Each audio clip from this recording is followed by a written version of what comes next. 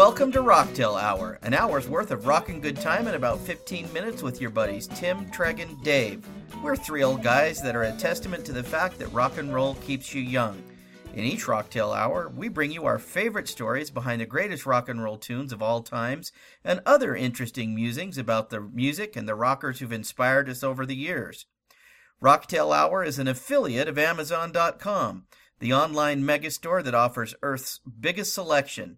If you're going to buy stuff on Amazon anyway, it would be cool if you'd click on the link through the Rocktail Hour homepage, and then Amazon will kick back a few bucks for any of your purchases so that we can fund the free podcast. Today, Dave is going to be telling the story behind God Save the Queen by the Sex Pistols. Dave? All right, thanks, Tim. I'm hoping that I can win over some non-Sex Pistols fans to actually get into the Sex Pistols and appreciate the album. So let's talk about the background of the band and the album, and then we'll go into the song. So the Sex Pistols were formed in 1975 in London, England. The founding members were Johnny Rotten, whose true name is John Lydon. And actually, quick aside story, he was named Johnny Rotten because of his horrific oral hygiene, literally. And it's something he actually spent $22,000 in 2007 to fix his teeth, I read. No kidding. Yeah. So his name was Johnny Rotten because of his bad hygiene. Austin Powers is laughing somewhere. You had Steve Jones on the guitar. You had Paul Cook as the drummer and Glenn Matlock as the bass player. And most people would think that the bass player for the Sex Pistols is Sid Vicious, and he was. He replaced Matlock in early 1977, but we're going to talk a little bit more about Sid later because he's a really unique and interesting character in rock history. So here's the background of the Sex Pistols when they came of age, which was really kind of in the early 70s. And this is Johnny Rotten's quote on the environment in which they grew up. He said, quote, "Early 70s Britain was a very depressing place. It was completely run down. There was trash on the streets, total unemployment. Just about everybody was on strike. Everybody was brought up with an education system that told you point blank that if you came from the wrong side of the tracks, then you had no hope in hell and no career prospects at all. Out of that came the Sex Pistols, and then a whole bunch of copycat wankers after us." End quote.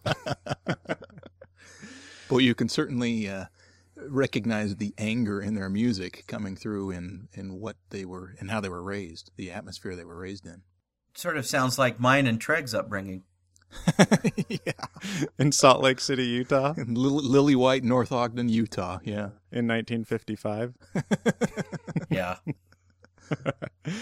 So it's interesting that you mentioned that, Treg, because the background in which they grew up is the platform for their attitude, for their music, for their lyrics, and it comes across in kind of blistering fashion, as we'll explore here in a little bit. So the Sex Pistols were truly countercultural. They exhibited a true disdain for the society around them. And that continues today in terms of the way they react to things. So here's a funny example. So back in 2006, the Sex Pistols were inducted into the Rock and Roll Hall of Fame. But because the Sex Pistols are truly anti-establishment, I think a lot of rock bands, by the way, come across as being anti-establishment, but at the end of the day, they want to be because that's the whole rock and roll attitude. Yep. But they're trying to make it in a corporate rock type of a world. Sex Pistols were never like that, and they've remained true to that kind of anger and, kind of middle finger up at the man throughout their entire lives. So they were inducted in 2006, but the band rejected it, and Johnny Rotten went on record saying, "The Rock and Roll Hall of Fame Museum is a, quote, piss stain." Okay, then. So they didn't even show up to the induction ceremony. They just completely stiffed it. The guitar player, Steve Jones... Do they hang out with Axl Rose by any chance? Well, I'll tell you, Axl Rose was one of their proteges, if nothing else, attitude-wise and musically, actually. So as their guitar players, he said, quote, "Once you want to be in a museum, rock and roll is over. It's not voted by fans. It's voted by people who induct you or others, people who are already in it," end quote. So it actually brings up an interesting point about the Rock and Roll Hall of Fame. I don't know if you guys knew this, but since it started really inducting people in 1986, the Rock and Roll Hall of Fame had a conglomerate of kind of industry insiders that were choosing who got in, and the fans had zero say. I didn't know that.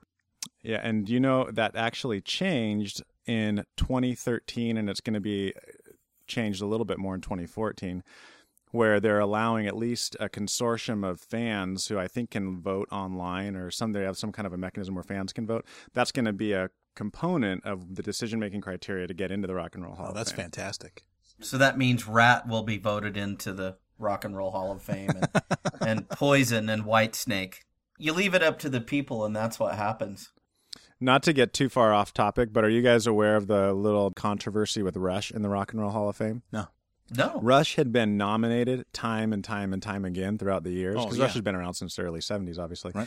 And they never got in, but they finally got in last year, which was the first year that they allowed fans to start voting. Oh, right. Ah, so I can mock, but then look what happens. That's right.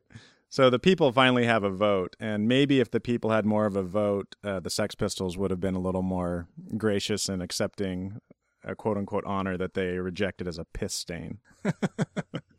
So let's talk about the album. Now, the album is called Nevermind the Bollocks. Here's the Sex Pistols. It was their only album. They also had 4 singles, and the album was released in October 1977. The album's widely considered and accepted as the most influential punk album in history, and it's basically a very important album in rock history, which we'll talk about here in a second. Did you say only one album? Only one album. Wow. Yeah. Boy, they've had quite an impact for only having one album. That's amazing.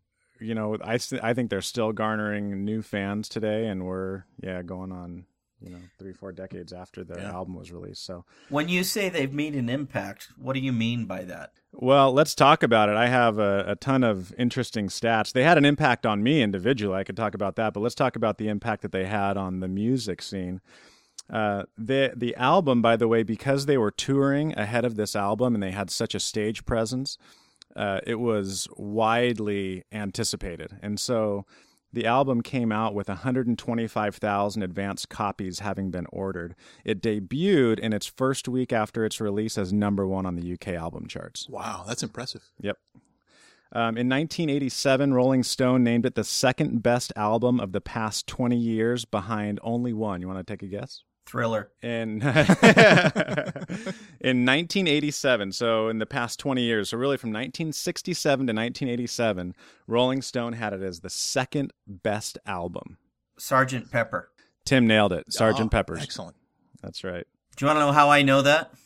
How do you know that? Because Sgt. Pepper's is the best album ever made. I thought Dark Side of the Moon was. No, I think Wish You Were Here, but that's all right. Actually, if you were going to go back 20 years and, we could do a whole podcast on the Sgt. Pepper's album, but it was purely a guess on my part, but only because I know that Sgt. Pepper's was such a critically acclaimed album. It was just widely received by critics and music snobs. So there you go. It was a guess.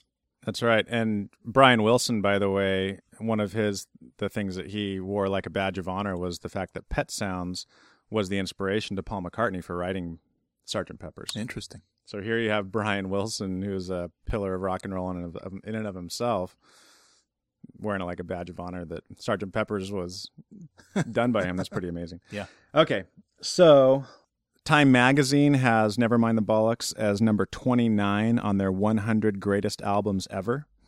And Rolling Stone has it as number 41 on their list of the 500 greatest rock albums of all time. So if you guys haven't listened to Nevermind the Bollocks, I'd recommend you take a gander at it. It's a critical album in terms of rock history and the influence that they had, not only on the punk scene, but on the music scene in general was huge. A Rolling Stone journalist named Charles Young said this, quote, "Nevermind the Bollocks changed everything. There had never been anything like it before, and there's really never been anything like it since. The closest was probably Nirvana, a band heavily influenced by the Sex Pistols." So there you have the background. Tim, does that answer your question about some of the influence of the album itself and how important it was and is? Sure. Are you convinced? You don't sound like it. Well, I get in trouble every time I say I don't like a band. Treg calls me up after the podcast and yells at me. Yeah, right. I like the differings of opinion because I'm here crusading for bands like the Sex Pistols and Black Sabbath. And I like to try to win hearts and minds, so that's my goal here. I remember hearing the Sex Pistols in the 70s, and that was about the time that I was starting to really begin to recognize different bands and appreciate, how great rock and roll was. And I think, I assume, Dave, you were probably very much like this yourself, but I know Treg and I, when we were younger, we didn't just like rock and roll music because it was popular or cool. I think we both had an appreciation for the artistry and of the music itself. And I just remember listening to some of the Sex Pistols and not getting it. You know what I'm saying? And so my being young and impressionable and not getting it, it didn't sit with me like some of the others.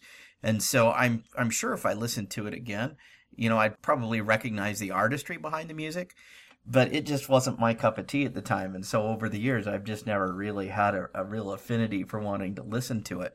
So I probably should go back and revisit it, in fairness. I would invite you and every single Rocktail Hour listener to do that because of the influence it's had. It's had that influence for a reason. And if you listen to the songs, it's punk, and you might think punk is kind of one of the lower men on the musical totem pole, so to speak.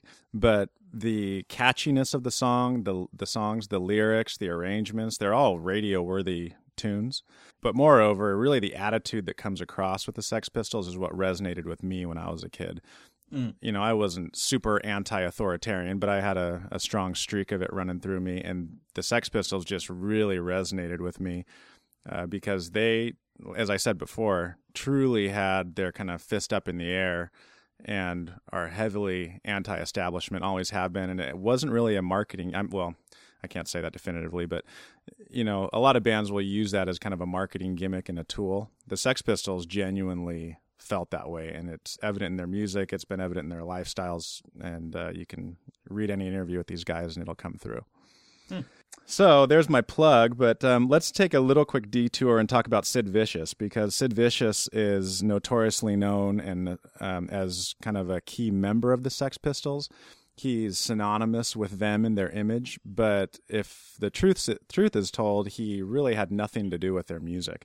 He replaced the original bassist, as I mentioned, in 1977, and he was a friend of Johnny Rotten. Johnny Rotten had a little hamster called Sid, who was named after Syd Barrett from Pink Floyd. Interesting. And Sid Vicious, the story goes, Sid Vicious was playing with this hamster, and the hamster was kind of aggressive, and it bit him. Oh. And he said, "Man, that's a vicious hamster. It's vicious, Sid." And so Johnny Rotten took that name and started calling his friend Sid Vicious. So the thing about Sid is that he couldn't play bass, and it wasn't even for lack of trying. He put his nose to the grindstone and really tried to be a part of the band, but he musically was inept. Right. And so being short on musical talent, he was heavy on charisma, and he had this perfect punk image. He had this jet black, straight hair that would get spiked up in every single direction. He was a good looking guy. So he had a great kind of iconic punk look to him, real kind of a snarl to his face when he would play and stuff. So they really liked him, and from a marketing perspective, he was phenomenal. But when they actually cut the album, Nevermind the Bollocks, he only played on one track, which was their track called Bodies. And the other tracks, his bass tracks, were so bad that Steve Jones, who was a legitimate musician and a talented guitar player, had to come back and re-record all the bass tracks for the other songs. No kidding. Yeah. That's amazing. I've always equated Sid Vicious with the Sex Pistols. I had no idea that he was the front, the marketing. Just the eye candy for the band, it sounds like, huh? He was so iconically punk, and he lived his life that way too, unfortunately and sadly. But it was kind of a marketing ploy more than anything to have Sid as the head guy of the band in terms of image. So anyway, what ended up happening to Sid, there's actually a great movie called Sid and Nancy with Gary Oldman, and I can't remember who played Nancy off the top of my head, but great movie, critically acclaimed movie. And it's a little biopic on Sid Vicious and the crazy life that they led. But he and Nancy Spungen, who was his girlfriend, were hardcore heroin addicts in a huge way. He ended up killing her in a hotel room one night, or in an apartment, I think. And it was a knife, and they had some kind of an altercation, and he ended up stabbing her. He claimed it was inadvertent. She was dead on the ground, found in a puddle of blood. Sid was put in jail, made bail, came out of jail, and then his mom administered to him, I don't know, she claims it was not on purpose, but she administered a fatal dose of heroin to Sid, and he died of an overdose shortly thereafter. Wow. Yeah. Within how long of when the girlfriend died? That's a good question. It was very short after. I want to say 2 weeks or 2 months. I can't remember, but it wasn't long after. It was a short period of time, and Nancy was a hemophiliac, and there is a theory, and I have no idea of its validity, but there was a theory that he was threatening her, and he accidentally stabbed her, but the wound wasn't very deep. But the fact that she was a hemophiliac caused her to not be able to clot and heal, and she bled to death. But wow. you hear those stories, over the years, and I don't know if that's an urban legend or not. Yeah, and I don't know if legally they ever got to the bottom of her death, but I know that Sid was initially fingered with it. Yeah, I don't think they ever did. So that's Sid Vicious, and a tragic story in and of itself. Now let's move on to the song, God Save the Queen. So God Save the Queen was the fourth track on the album, and it was released as a single in May of 1977, which, on purpose, coincided with the UK's celebration of Queen Elizabeth II's Silver Jubilee. And they take the name of the national anthem and they turn it into this anti-establishment punk song, which is just such an affront to, traditional England. And then they release it on the day of Queen Elizabeth II's Silver Jubilee. So that was on June 7th, 1977, and on the day of the Jubilee itself, the band attempted to play the song from a boat that was named Queen Elizabeth II on the River Thames that was floating outside of the Palace of Westminster. And they were going to get up and play God Save the Queen and blare it from the boat at the Jubilee. Nice. Right? But like all, stories in rock and roll, and especially here in punk, it didn't end well. There was an altercation on the boat between the band and some of its entourage. 11 people ended up getting arrested, and the stunt didn't go as planned. So didn't quite work according to their designs. Sort of divine intervention, it sounds like. That's right. Divine intervention on behalf of the Queen. Well, so in essence, God saved the Queen. Dun-dun-dun. So the song itself was an outright assault on the monarchy and Queen Elizabeth herself. When it came out, the BBC and the Independent Broadcasting Authority in England, which is the regulator of local radio, refused to play the song. So they basically banned it.